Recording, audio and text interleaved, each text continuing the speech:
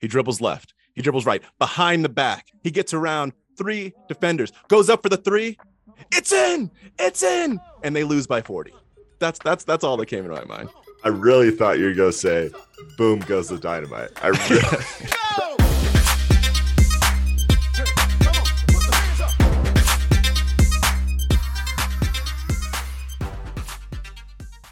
This podcast contains the arguably witty banter of two friends, Skippy and Dougals, that like to debate about investing. The content is intended to be entertaining and for informational purposes only, not investment advice. You should do your own research and consult a financial professional before using any of the information in this podcast, and especially before investing. Another day, another dollar. Yeah, Dougals, I'm on the road this week, so I'm really frustrated by your home court advantage here. I expect you to dominate this podcast. I expected Duke to dominate Virginia when I traveled out to Cameron last year, too. So... we'll see. Oh, big recruiting news in the college basketball world that I don't want to talk about. So we should move on. We should move on quickly. All right. We shall. As always, we're going to hit listener mail at the end, but we love it. So please send it in. SkippyDougals@gmail.com is how you send in listener mail, or you can tweet at SkippyDougals. Love that. Rate and review the podcast. Helps people to find us. Thank you. We have like 5 topics of listener mail to cover. So we're going to get to that at the end. We'll have to save the appropriate amount of time to do that. Super excited. I want to start with the quiz, right? Let's hop right in. Our friends at Visual Capitalist gave a pretty awesome graphic with some data around annual beer consumption across the US. And I think I just thought of Dougals. I thought if anyone knows what the beer consumption in the US is going to look like, it's Dougals. You ready for this? Yes, go for it. Okay. So not only do they have the total amount of beer consumed on average in gallons, which was a little shocking to me. They have the total number of breweries and the most consumed beer by state. So I'll just give you an example here. North Dakota beer consumption, 37.5 gallons, and there's 31 breweries. The most consumed beer is Fargo, which I've never heard of before. Have you heard of Fargo? Just the place, but not the beer. No. Apparently they got a microbrewery over there that's taken off. So and do you when it says beer, are these breweries or is it Anheuser-Busch or Bud Light? Yeah, it's more Bud Light, Budweiser, Miller Lite, that sort of stuff. Cool. All right, so let's start on the low side. And I will tell you that the District of Columbia is included here as a state, but everything else looks like just a normal state. What do you think are the lowest beer consumption states? So let's see. I'm going to name a few, assuming these will be like in the bottom 5. Okay. I'm going to go Utah, Rhode Island. Ooh, University of, never mind. So Utah, every state I think of, I can think of people guzzling. Oklahoma, South Dakota. Oh, okay. All right, I'm doing one bad, more. Right? Doing bad. So Utah's number 5, 20 gallons per like capita. Number 5, like near the top? 5 least. Okay. Yeah. Okay. District of Columbia consumes the least beer. Oh yeah. At 18.2, followed by Maryland, Connecticut, New Jersey, and you actually had it. Rhode Island. Rhode Island's right there. Oh, I'm so man. impressed that Utah was the first thing out of your mouth because that's a good guess. DC, I guess it's just like beer and small. Yeah, I don't know what's going on in DC. They're probably sipping old fashions. You know what I mean? Yeah. I think that's got to be. That's the thing. Now, this is shocking to me. The number 1 state, you got any guesses? I don't think you're going to get it. So here's what initially come to mind for me would be Texas. Texas is like number 9 most. 9 most? Okay. No, yeah. I probably wouldn't. What is it?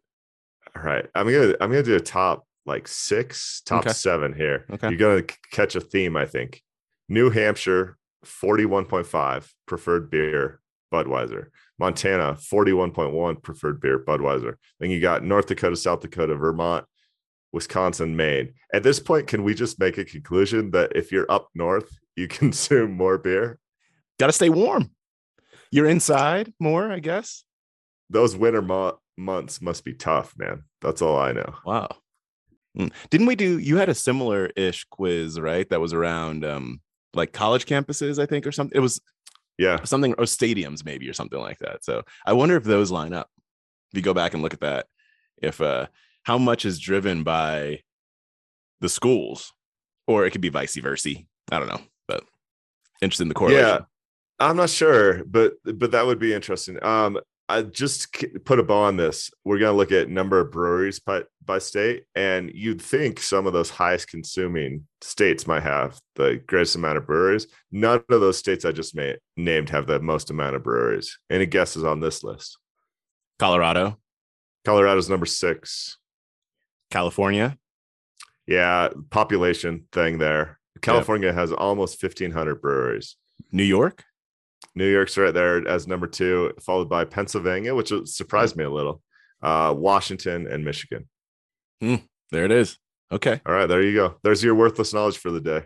Thank you, man. Just educating. And I'm going to reach into the fishbowl here. Thank you for that. Reach into the fishbowl to follow the thread of being drunk on something. And this is about people being Kathy drunk. Wood? Who are we talking about here? I mean, that's good. That's good. Oh, man. She'll come up a little bit later. Being drunk on capital has gotten us into trouble. Am I wrong? Sure. If you want to be wrong, you're wrong. All right. No, I remember I read that book and saw so no relevance. All right. So there was a Sequoia deck that came out a couple months ago. And it is called Adapting to Endure. So Sequoia has become famous as it's a huge venture capital firm. They're like the highest echelon up there with the benchmarks of the world of if you get their dollars, it kind of gives a halo effect from a startup perspective. And they're also famous because in times of crises, they've been known to come out with literature for their startups, talking about what the situation's like and giving them direction on where they should go. So I can't remember exactly what it was called, but in the 2008 times, they came out with something that was like the end of good times or something like that, right? Mm-hmm. So anyway, this one's called Adapting to Endure, and there's a few different sections in it. I want to highlight the section that's about public markets and the state of the public markets and give a few stats that they highlighted. These will be in theme with stuff that we've talked about before. So thematically the same. I thought that the stats were interesting in and of themselves, and likely the numbers, because this was 2 months ago, the numbers are a bit different now, but still directionally likely the same. Yeah, this is a deck that they came out with a while back. I got into this when it first came out, and one of the most interesting charts is a visualization of basically telling a lot of their venture-backed firms to lay off people immediately rather than wait. They have a really good graph that I can put on the Twitter that kind of hammers home how meaningful that point can be if you manage to cut costs as soon as possible in order to increase your likelihood of survival and then ultimately get to the other side. So that visualization you're talking about kind of upsets me. It's right. I'm not saying that it's not right directionally, but it kind of upsets me because, we talk about how you can't time the market, right? Yeah. True. You can't time the market. But what graphs like this make me think is like, you still have some responsibility to hedge risk. And if you need this sharp of a cost cut, you didn't hedge appropriately. Now, I'm not talking about, there's some costs, right? Like, I'm not talking about like software costs, or maybe let's look at like how we can negotiate our office lease, like stuff like that. I think, who knows? But this graph is like such a dramatic drop that there's a lot of people in there. And that's where it kind of starts to upset me, that I'm like, who didn't know that some version of this, whatever this is, we don't know exactly what it is yet, but was coming. And if this isn't even it, it's still coming. And so if you need to chop like 60% of your staff, like that's not hedging appropriate. Now, yeah, well, anyway, so that's a very fair point, because it effectively, there's assumptions built into that graph that I don't know are clearly articulated. That has to be a startup, maybe a Peloton, who's in the news again this week because they're going to stop manufacturing their products after they signed up to do, what was it, like a $400 million facility to manufacture and bought products? A company to do it. Yeah. But there's assumptions built into that graph that's like, this company, the one that needs to take drastic action, has been living the high life, has been thinking about up and to the right, increase in sales at all costs. And so I like your caveat there, because it's clearly not that simple. It's just, I haven't seen a visual like that. I don't know if I've ever seen a visual like that just says rip the Band-Aid off now and make it as painful as possible as soon as possible. So that's what catches my eye about it. Exactly. And that's where I'm not mad at Sequoia for putting this in, because I do think that mentality is really important for survival for companies that most likely have gotten drunk off Wisconsin beer. Yeah. But it's for where I get mad at is the companies themselves sometimes. And it depends on the company. This is really nuanced, but it's not always up and to the right. Like, that's the case. So anyway. Wait, hold on. You just gave me a great idea. You know how we've both never had Fargo, the most popular beer in North Dakota? I think someone needs to send us some of that and we could review it on the show. Don't you think? I mean, I wouldn't be mad at you. All right, let's go. Sorry. Like my friend Tupac said, speaking of 2-packs. Stop with the 2-pack. Okay. All right. So gonna get mad at you, Douglas. I'm gonna get there mad. It is. Yeah, I am mad at you.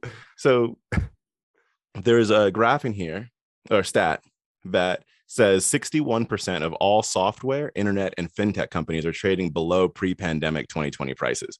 We've talked about a couple of those, like Zoom was an example before. And to give it, so it mentions it's software, internet, and fintech. What falls into those categories? Who knows?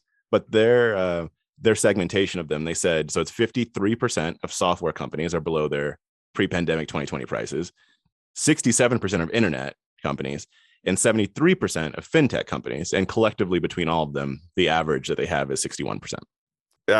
Maybe I'm just in a mood today. This is going to get me fired up. But that's what are they implying here? That the pre-pandemic price, like, I get the mental gymnastics to just be like, oh, well, that's before COVID, so that will be our baseline. But are they saying that was fair value of those companies? Because it probably wasn't. I think it's more of just a mental exercise, I think, for them. I'm not sure that there is even a strong point, but where they come, the next stat, I think, is where there is a bit more of a point. The next one is a third are trading below COVID lows. That is interesting. It's not necessarily interesting or meaningful from a valuation perspective, but it's meaningful or interesting from a uncertainty perspective. Because what you're saying is there was this time period. I mean, I don't actually do this because it was a scary time. But if you send yourself back to March 2020, we were at a point where it's like, I can't leave my house. There was a FedEx driver that, dare you say, walked up to me and handed me a package, and I thought he had assassinated me. Right? Like, this was a time period where, like, we don't know what's happening in the world, right? The world could end. And you're saying a third of those same companies are trading below when we thought the world was going to end. So, like, there's something, I think, in that, if you put those two things together.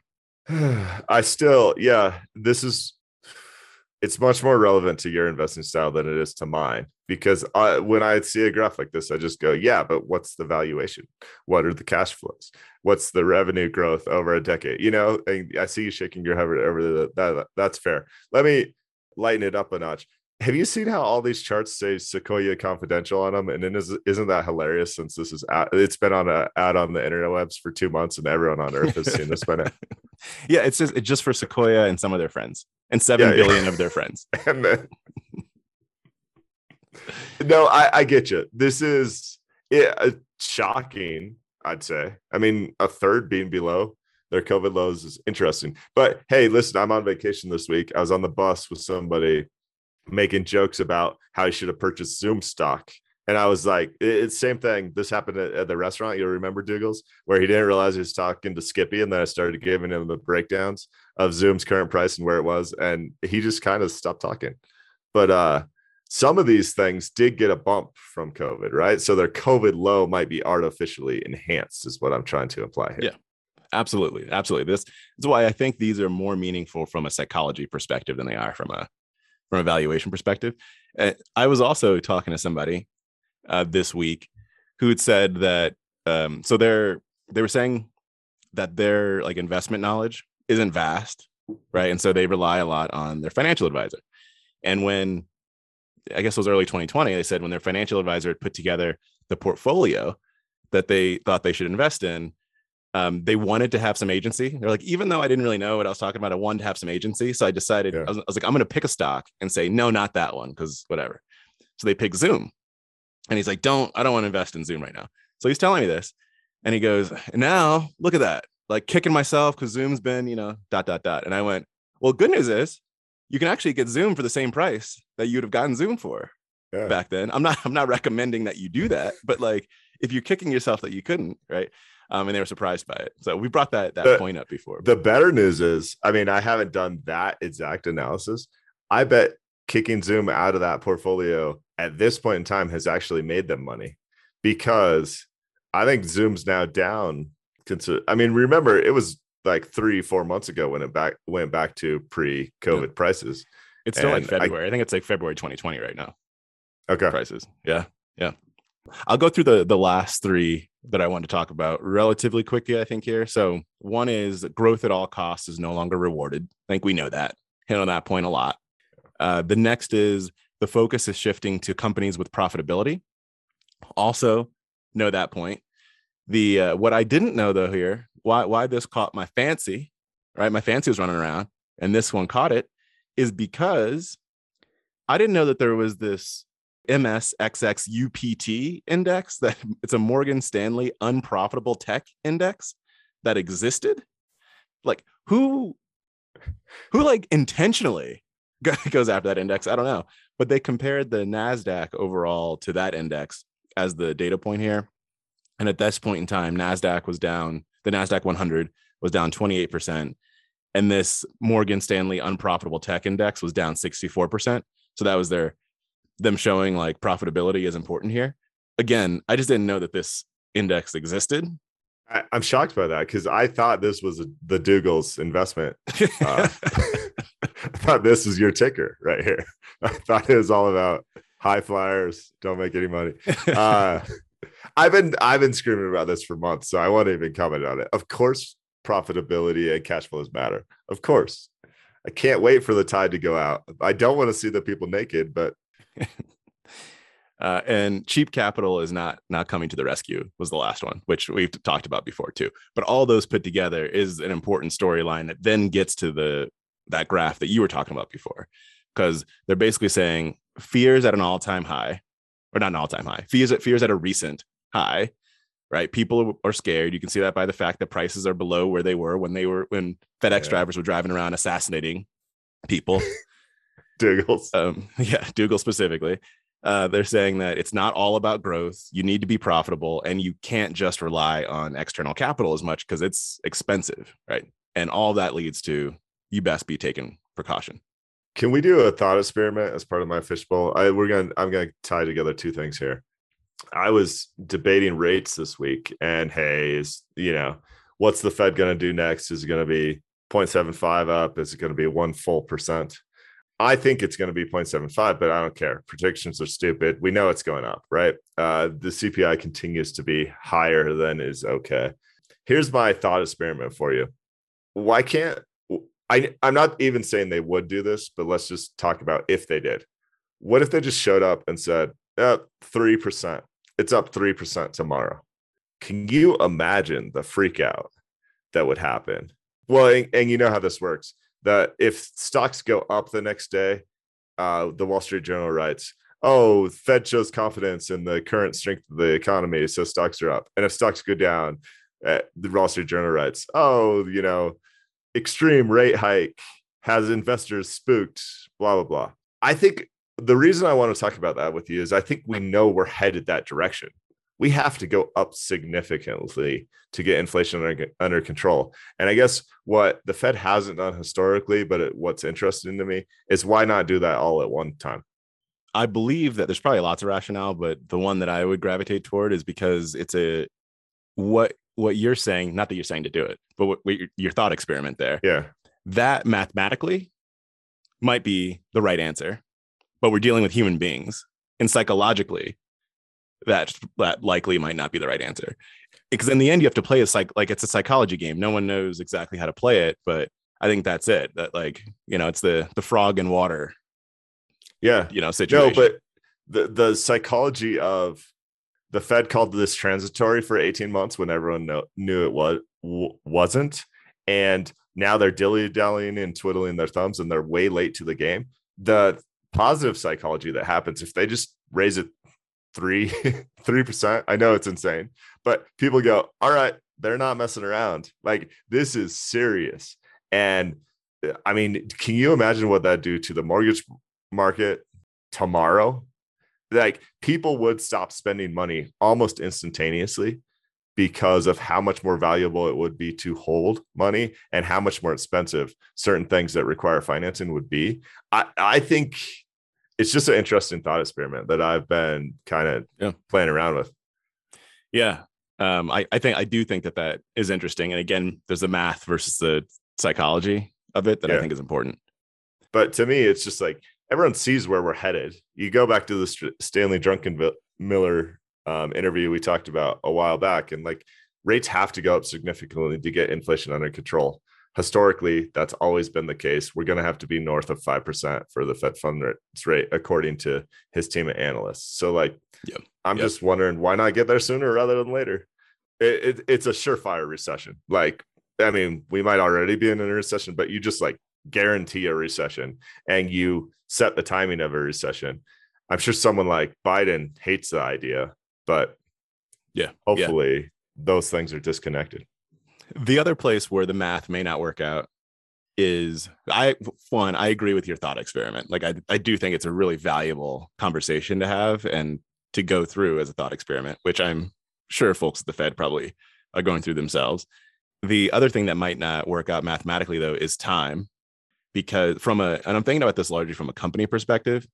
Now, you could also go both ways here. When I'm talking about time, what I'm saying is, yeah, we know we're all going to get there, but can you give me like 6 months to try and shore up funds or whatever it might be?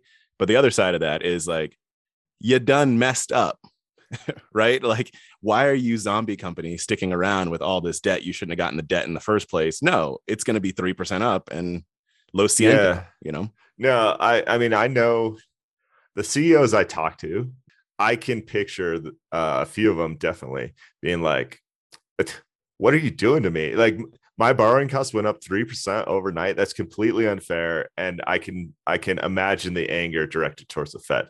But your point is like, guys, you had the lowest cost of borrowing for at least 5 years, if not really cheap rates for almost a decade. If you don't have your debt situation in order by now, shame on you, not shame on the Fed. And again, the writing is on the wall here. Like, if you're a company that needs debt to survive and you didn't take that out last month, knowing that the next time the Fed meets, rates are going up again, it's just how the question right now is how much rates are going up. It's not if rates are going up. So I have limited sympathy for that, especially if you manage to do this in a way that brings inflation to a manageable place and effectively saves the long-term health of the U.S. economy.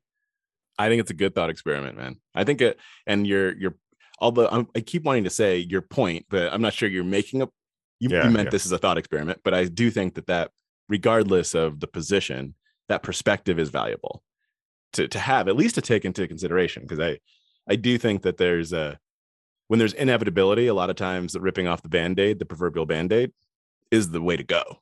Just like we know we're getting there, and instead of dilly-dallying, right, and causing angst for long periods of time, can we just feel the pain now? Because humans are actually fairly resilient in the end. They hate to have to experience the change, but once they're in the change, they're actually pretty, like, you get through it. Yeah, they're adaptable. Yeah. So let me, before I kick it back to you, I got one mini rant. Do you know what Acorns is? Yes. Okay. So for those who don't know, Acorns is like an app you can put on your phone.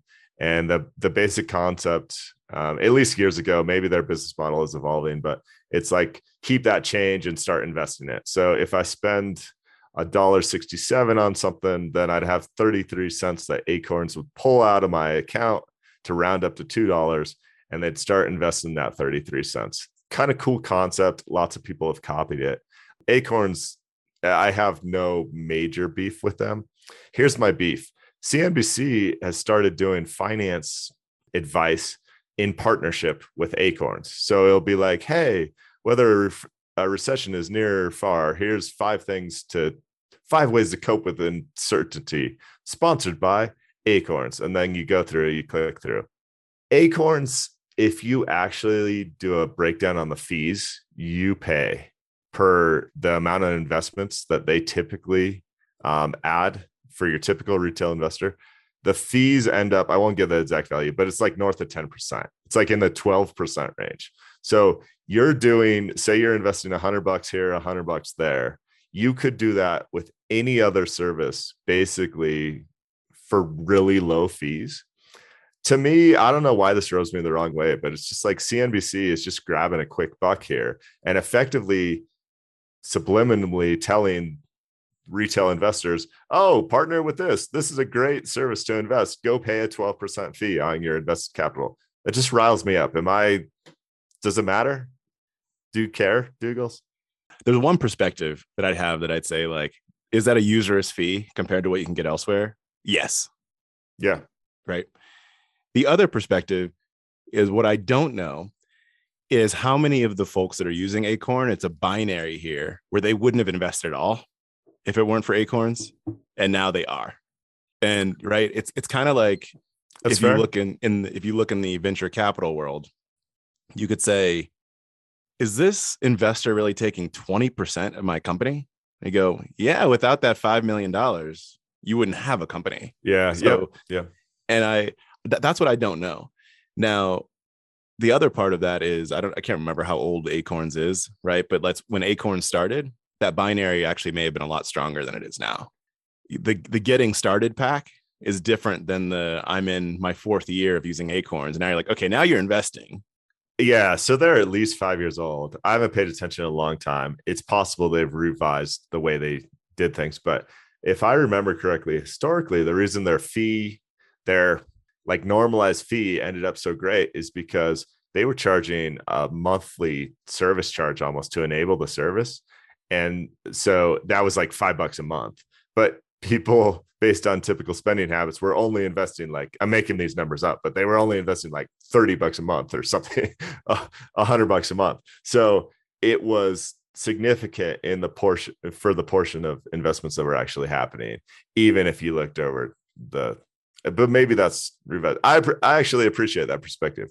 It is true that maybe there's more good than bad being caused there. It just gives me pause. And I'm not sure that that's the case. And for someone like, this is true for all services, but for someone that doesn't know anything about investing, that just jumps on, thinks Acorn has this cool idea, they don't even know they're paying what might be a 12% fee. And they might not even know that that's available for free in many places.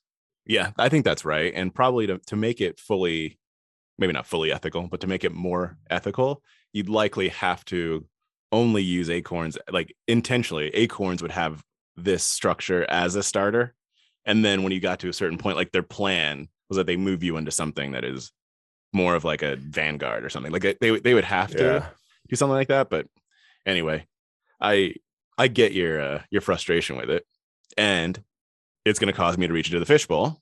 I know it would. To highlight this piece on No Opinion.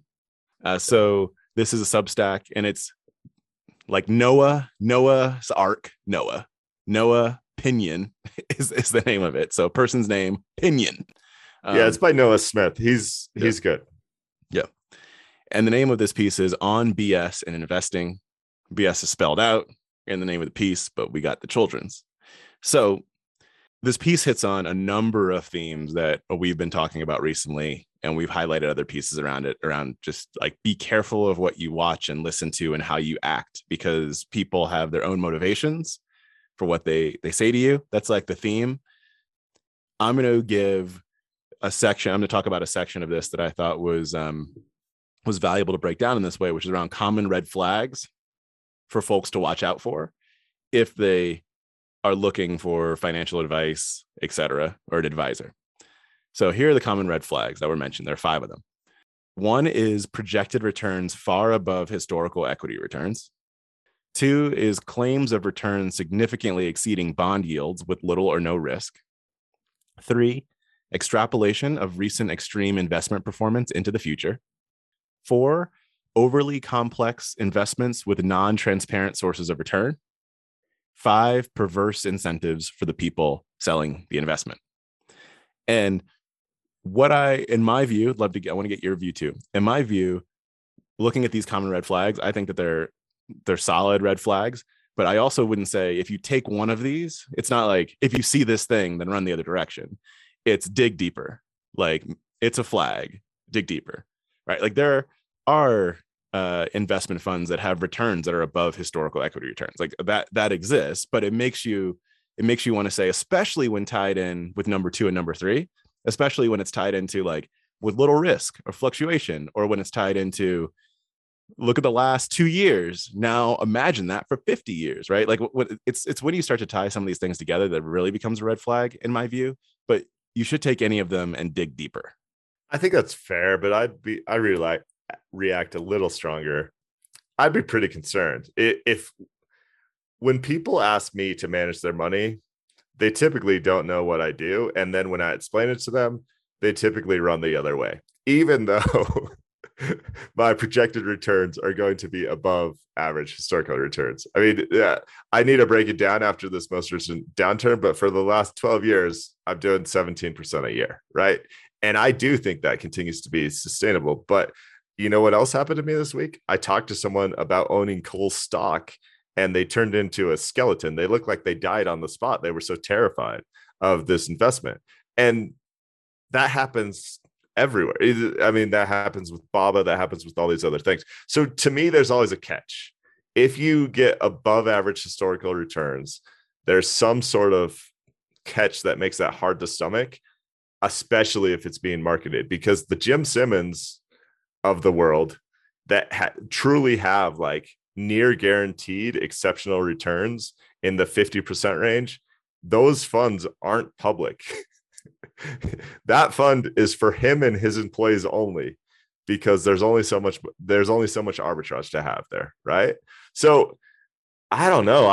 I was trying to apply these things to crypto basically, and the claims of returns that are significantly exceeding bond yields with little to no risk, that happened all over the place in crypto, and most of those places have come back to earth. Yeah, well, so can we step back to the other one? I get that. Yeah. And that's why I do think you should dig deeper. But my point was not that people wouldn't turn into skeletons when you talk to them about your trash nonsense. Yeah. It was that they should just investigate your trash nonsense more, but not view it as necessarily a red flag. Right? Because if you are looking for, this is fully caveated by like your time, all the stuff we've mentioned before, your time horizon, your level of risk, all that stuff.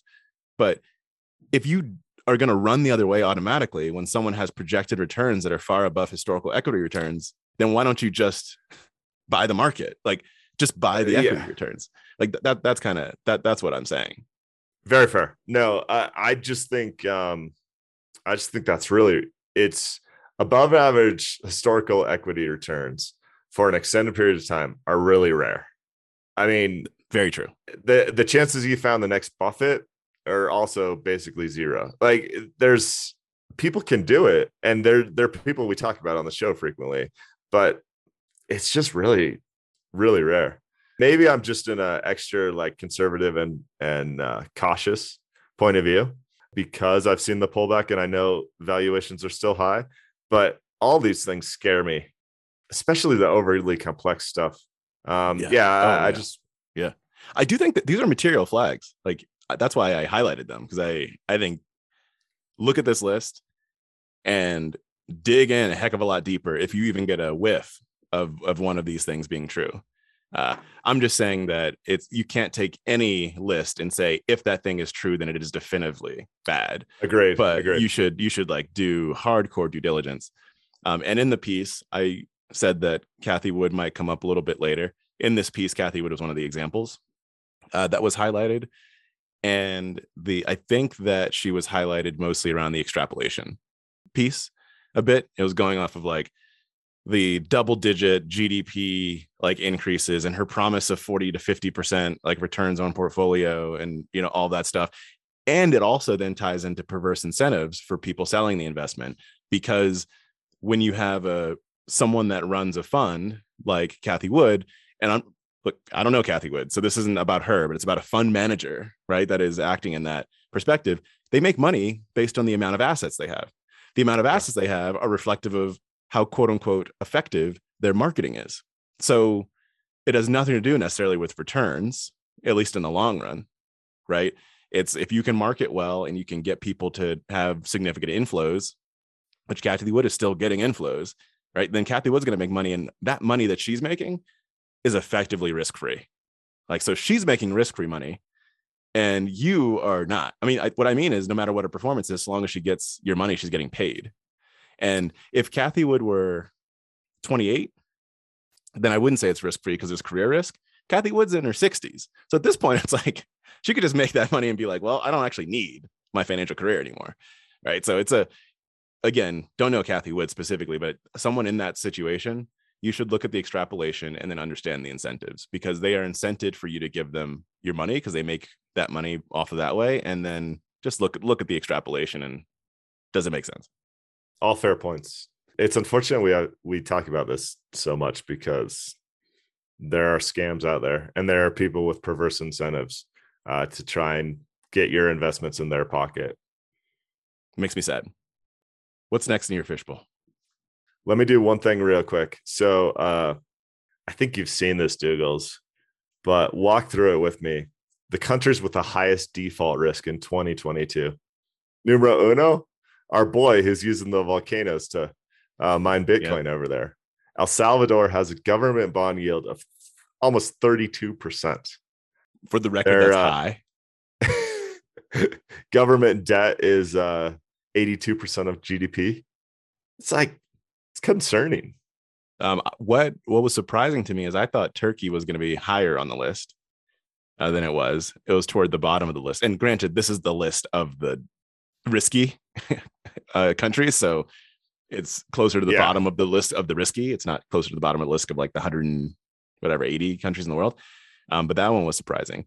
Ukraine, I mean, number 8, I would think their default risk is higher. Now, their government debt is only at 49% of GDP, but their GDP has been decimated, right? Their GDP and for decades is 10%. I mean, I have no idea. I'm just 30% of what it used to be. Who knows? Current government yield is 60% on their bonds. It's all Bloomberg data. I'm not sure their exact classification, but they look at government bond yields, interest expense, government debt, and credit default swap spreads. Also, Dougals, it looks like Africa and Central America here are well represented, maybe even some South America countries. So I don't know what that means, but it's interesting to see. This isn't stuff that people write about every day. I don't think these are the forgotten countries in a lot of ways. High level, I think it says that the world is not in good shape. The world is so bifurcated. It's hard to make that conclusion, right? Yes. But the reason I state that, so maybe this by itself doesn't state it, but the reason I state that is because we talk about the other half of that bifurcation not being in good shape. The quote unquote superpowers of the world today, the US, not in good shape. We're not up and to the right now. Maybe let me say that right now. Like, we're not up and to the right now as the US. Second superpower is probably China. Question mark. Like, we'll have to see what's happening there. Russia, not in good shape. No. Right. And then you kind of have this, like, there's a huge drop off. You can maybe throw India, might be missing a couple in there, but there's a huge drop off. And then you get to Europe and the countries of Europe kind of sitting in there, but they're squarely in a tier 2 territory. And there's question mark. And then you have these countries not in good shape. I mean, I will not have you calling my friends in Europe tier 2. I didn't say that the human beings. It's just not allowed. No, the economy too. I will stand up and fight for my fellow Europeans. Interesting stuff. We can put that out on the Twitter as well. So, Dougals, do you have one more thing in the fishbowl? Or should we jump to listener mail? Let's jump to listener mail. As always, got to cue up that music. They fight and fight and fight and fight and fight. Fight, fight, fight, fight, fight, fight. The Skippy and Dougals show. And because we haven't mentioned this in a while, can you give credit where credit is due for where the music came from? Oh, Dan Byrne. Dan Byrne, actually, he's become such a big deal that he opened for the Who a few months back, and he did our podcast music. So we know celebrities, I guess is how to put it. And I mean, as you probably know, because it's an old saying, but the Who is pretty much the Skippy and Dougals of the music industry. So, all right. So into the listener mail, we got a few pieces here.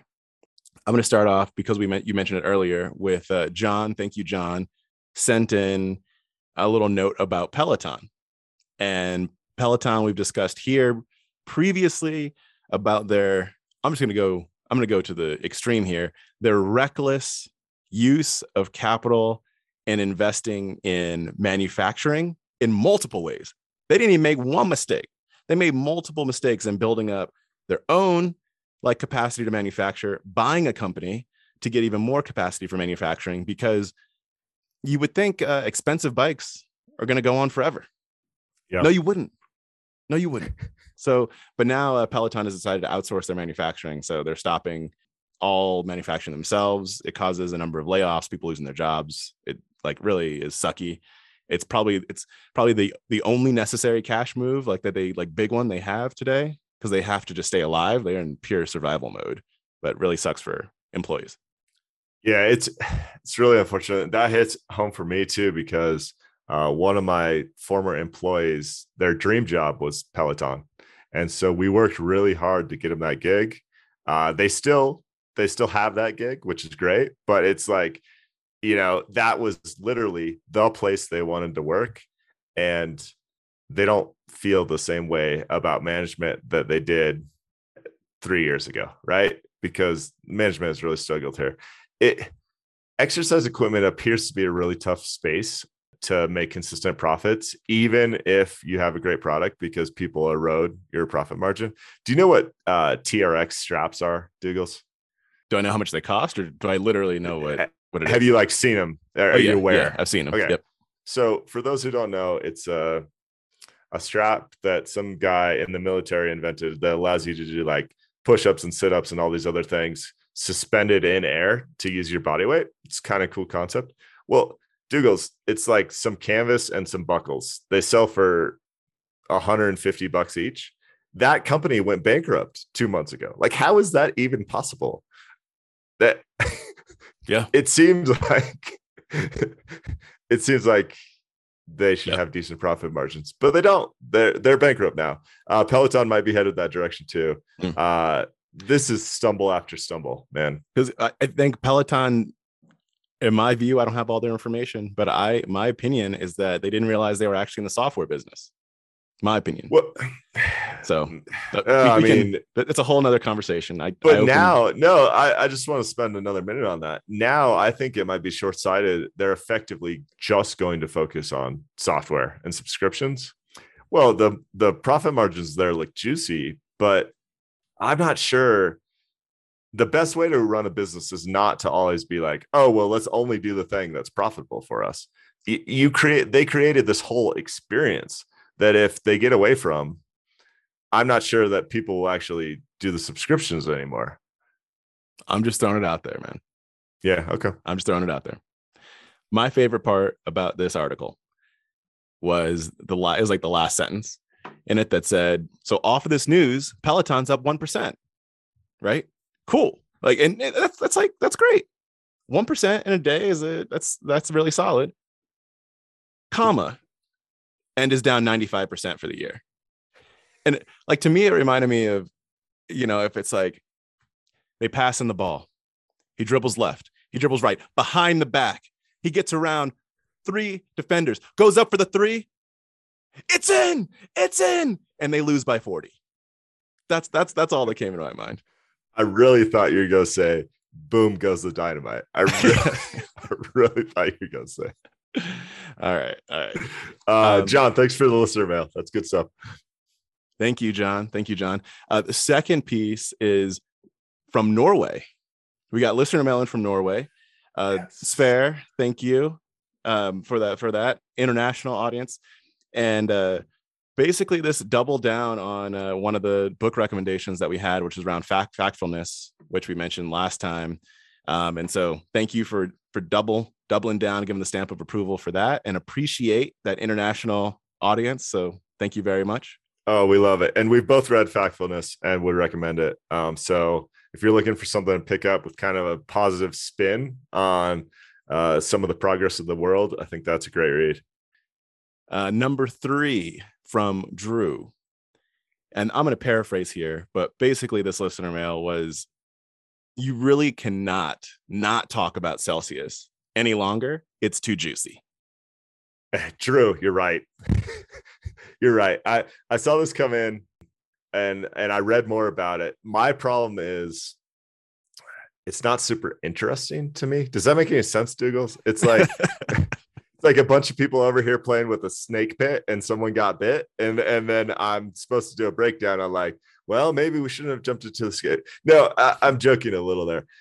I keep going back and reading this, and I can't claim to be an expert with Celsius and everything that was going on there. But the thing that always gets me hung up is this collateralizing basically crypto on top of crypto. So if we just talk a basic loan and like I have my own business, right? And my business needs funds, but maybe my business doesn't have a strong history of profitability, or maybe I don't have a bunch of assets. The bank might come to me and say, we want to collateralize your business loan with the equity that you have in your home. Now that makes perfect sense to me. The equity that I have in my home is fairly stable, fairly constant, that it's easy to get a fair market value for. So that's how the old school banking system works, right? You collateralize something with like a true asset. Also in the business world, sometimes you'll do that with like heavy equipment that's really valuable. There's lots of ways to collateralize loans.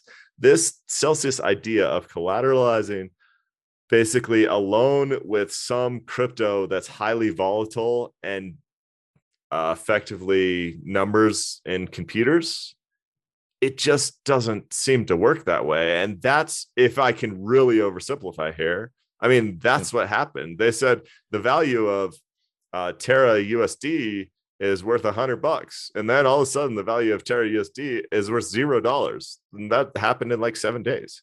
So it's not someone's house. Yeah, and for those that are fully unaware of who Celsius is, I don't know enough about the crypto space to get into the detail, so this might be an oversimplification, but hopefully it's helpful. They're in the crypto space. They took a bunch of people's money, and they can't give those people their money back. That's the snake pit you're describing. Here are some numbers I saw. Yeah. So they have 1.7 million customers. They have $5.5 billion in liabilities. $4.7 billion of that is money they owe to their customers. Yep. They had, back in last October, $25 billion in assets. And even if going back to the banking world, that ratio doesn't work. Right? With like you don't have enough assets to be able to have what is it, the reserve ratio or whatever it is in the banking world. Yeah. Not that it's not apples to apples, but still, and like fully collateralized. Yeah, exactly. All the stress testing that's done. And current assets is 4.3 billion. Yeah, so they're short. If we cut to the chase, they're short at least 1.2 billion. They don't have 1.2 billion that they should have to pay back their customers effectively. And it's not, you can't, yes, but you can't even from an asset perspective, yes, but of those assets, $167 million of it's cash. So the other assets are funny money, loosey goosey, piggly wigglies. True, but they are, yeah. So they interviewed the CEO, right? And he's like, we're in bad trouble. Here's the facts. We're filing for bankruptcy. Here's why. The DeFi space that Celsius claimed was new banking that was more secure than your legacy banking. And I go back to your article about all the red flags. This had all the red flags. You can make a risk-free return that's greater than your bank, and we're new banking, and everything's coded. We collateralize against assets that are truly meaningless in the grand scheme of things. But so they interview the CEO. He lays out all that, kind of eats his humble pie, and he says, Yeah, so we have this billion plus gap. At least this is how I read it, Douglas. Tell me if you interpret it differently. There's ways we're going to address that. One is we have this awesome Bitcoin mining operation.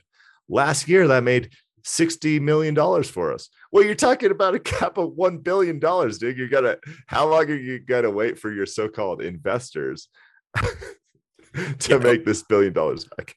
Of the things, if I were a customer of theirs, of the things that would not make me feel better is, yeah, we only have $167 million in cash, but the rest of our assets are in Bitcoin rigs and El Salvadorian volcanoes. That they didn't say that last part was a Douglas. So actually, you're gonna the other possible solution is a new coin. That's even worse than the Bitcoin mining thing.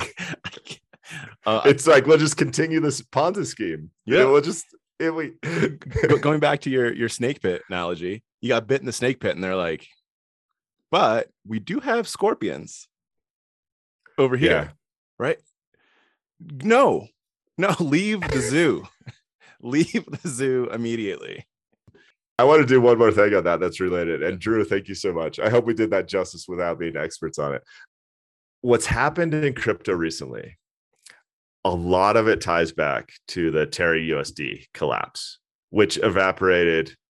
Douglas is right. Is it $40 billion worth of wealth? Something like that. Yeah. I mean, and that reverberated through the space. And the thought experiment I've been doing there is like, what if the Japanese yen, which all the countries that trade with Japan have significant exposure to, just goes to zero overnight? Can you imagine the ramifications of that? They'd be significant. Yeah. And the US would feel it, and China would feel it, and far corners of South Africa would feel it. I mean, it's hard to like draw diagrams and run models that show the amount of reverberation that would take. And that's effectively what's happened in crypto. Like, this is going to be an awesome study long-term for economists to say what happens when the interconnectedness of one key asset completely collapses.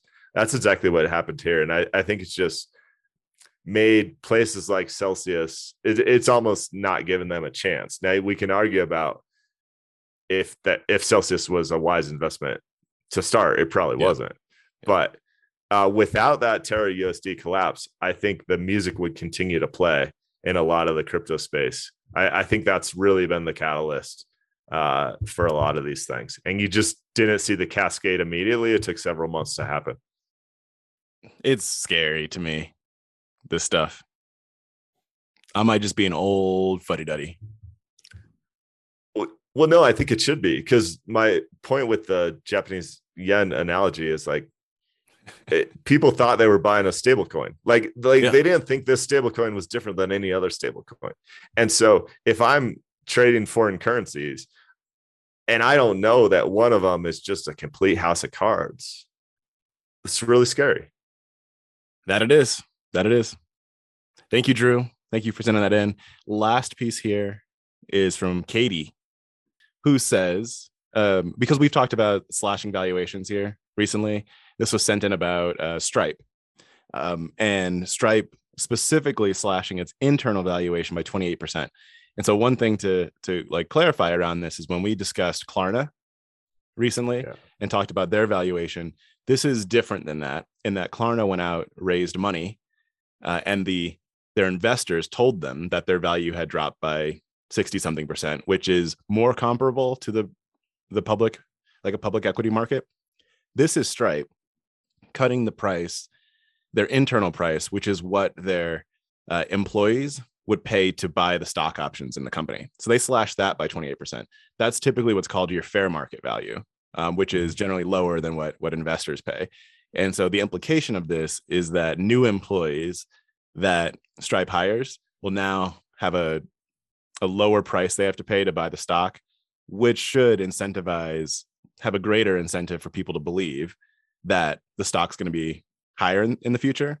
Whereas if you end up with a higher price, you bring people in, they're going to be like, well, I feel like I'm starting underwater anyway. So it's an interesting game kind of to end up playing there. That makes sense.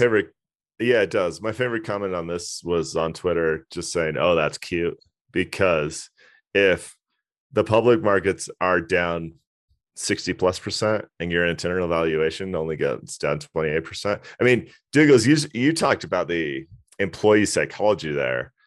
My question is it fair? It seems like it seems like there should have been a more drastic adjustment to valuation based on what we're seeing for competitors in public markets. Yeah, but the pushback I have on that is going back to the difference between your external valuation and your internal valuation, because that the fair market value is typically lower anyway. Sure. Like the fair market value isn't supposed to have as much of the, I don't know, extrapolated positive psychology. It's a third party that comes in and looks at like your books and does like so. So I would expect that valuation to go down by less than what your public valuation, whether the 28% or the 60%, whether any of those numbers are right, I would expect it to be lower automatically. No, I mean, I think you have some assumptions baked in there that they already, had a 50% premium or something. There would be a 50% premium if they went public, if they IPO'd, right? And I guess what I'll say is I just don't know those assumptions. 28% didn't seem like enough to me. Yeah, when the Klarnas of the world, I don't have the stats in front of me, but when we last talked about Klarna, it was like they think they're going to be down 60%. Well, they actually raised an evaluation that was significantly lower than that assumption. Should I pull that up? Yeah, you can pull that up. Yeah, I mean, I don't have enough inside information to know if the number's right or not, but the way that these valuations, I'm going to vastly oversimplify here, but the way these valuations happen is if you take your standard annual report, let's say of a public company, right? You've got your financial statements, you have all the flowery language about how beautiful the future is, and you have a risk section, right? There's more than that, but those are like three big areas. The way this stuff happens is when you go out and you talk to, as a startup, if you go out and you talk to venture capitalists, you only take the flowery language. Basically, I need financial statements. You need financials too, right? You take the flowery language, and then you go to the third party people with the 409 evaluations, and you only take the risk section. Yeah, and so there's kind of a difference. Like you come out here and you're just like, oh, this is beautiful. In 10 years, you Cathie Wood the crap out of that conversation, right? And then you come over here and you're like, ugh, our business, we got so many risks going on. Like it's going to be terrible, right? And you gotta, so it's not exactly how it works, but. All right, let me jump back in and tell you my psychology on this. This is one example, so it's probably not fair. And Klarna is not a direct competitor to Stripe. So like it's different thing, right?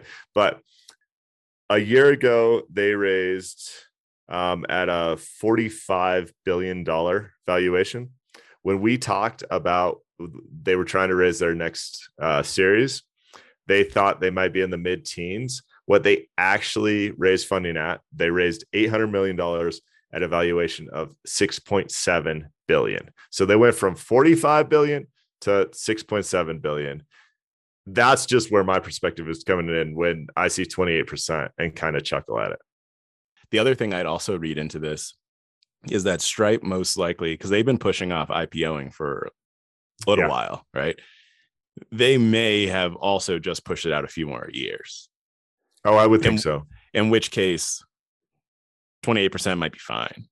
But you know what I mean? Like it's different. It's different than like if they say, and I'm making this up because we don't know. They say in 3 to 5 years, where's the market going to be, and where's our business going to be, versus in 3 to 5 months, where's the market going to be, and where's our business going to be. 28% might end up being fine. I don't know. I wanted to make sure that there was a difference in understanding there between the internal valuation and the external valuation too. Yeah. Company of that size. I mean, no doubt about it. Even the high flyers, that's one of the borderline iconic companies, well-respected companies. They're still feeling the pain just like everyone else. Yes. Katie, thanks for the listener mail. It's good stuff. Thank you, everybody. As we mentioned, always one-stop shop.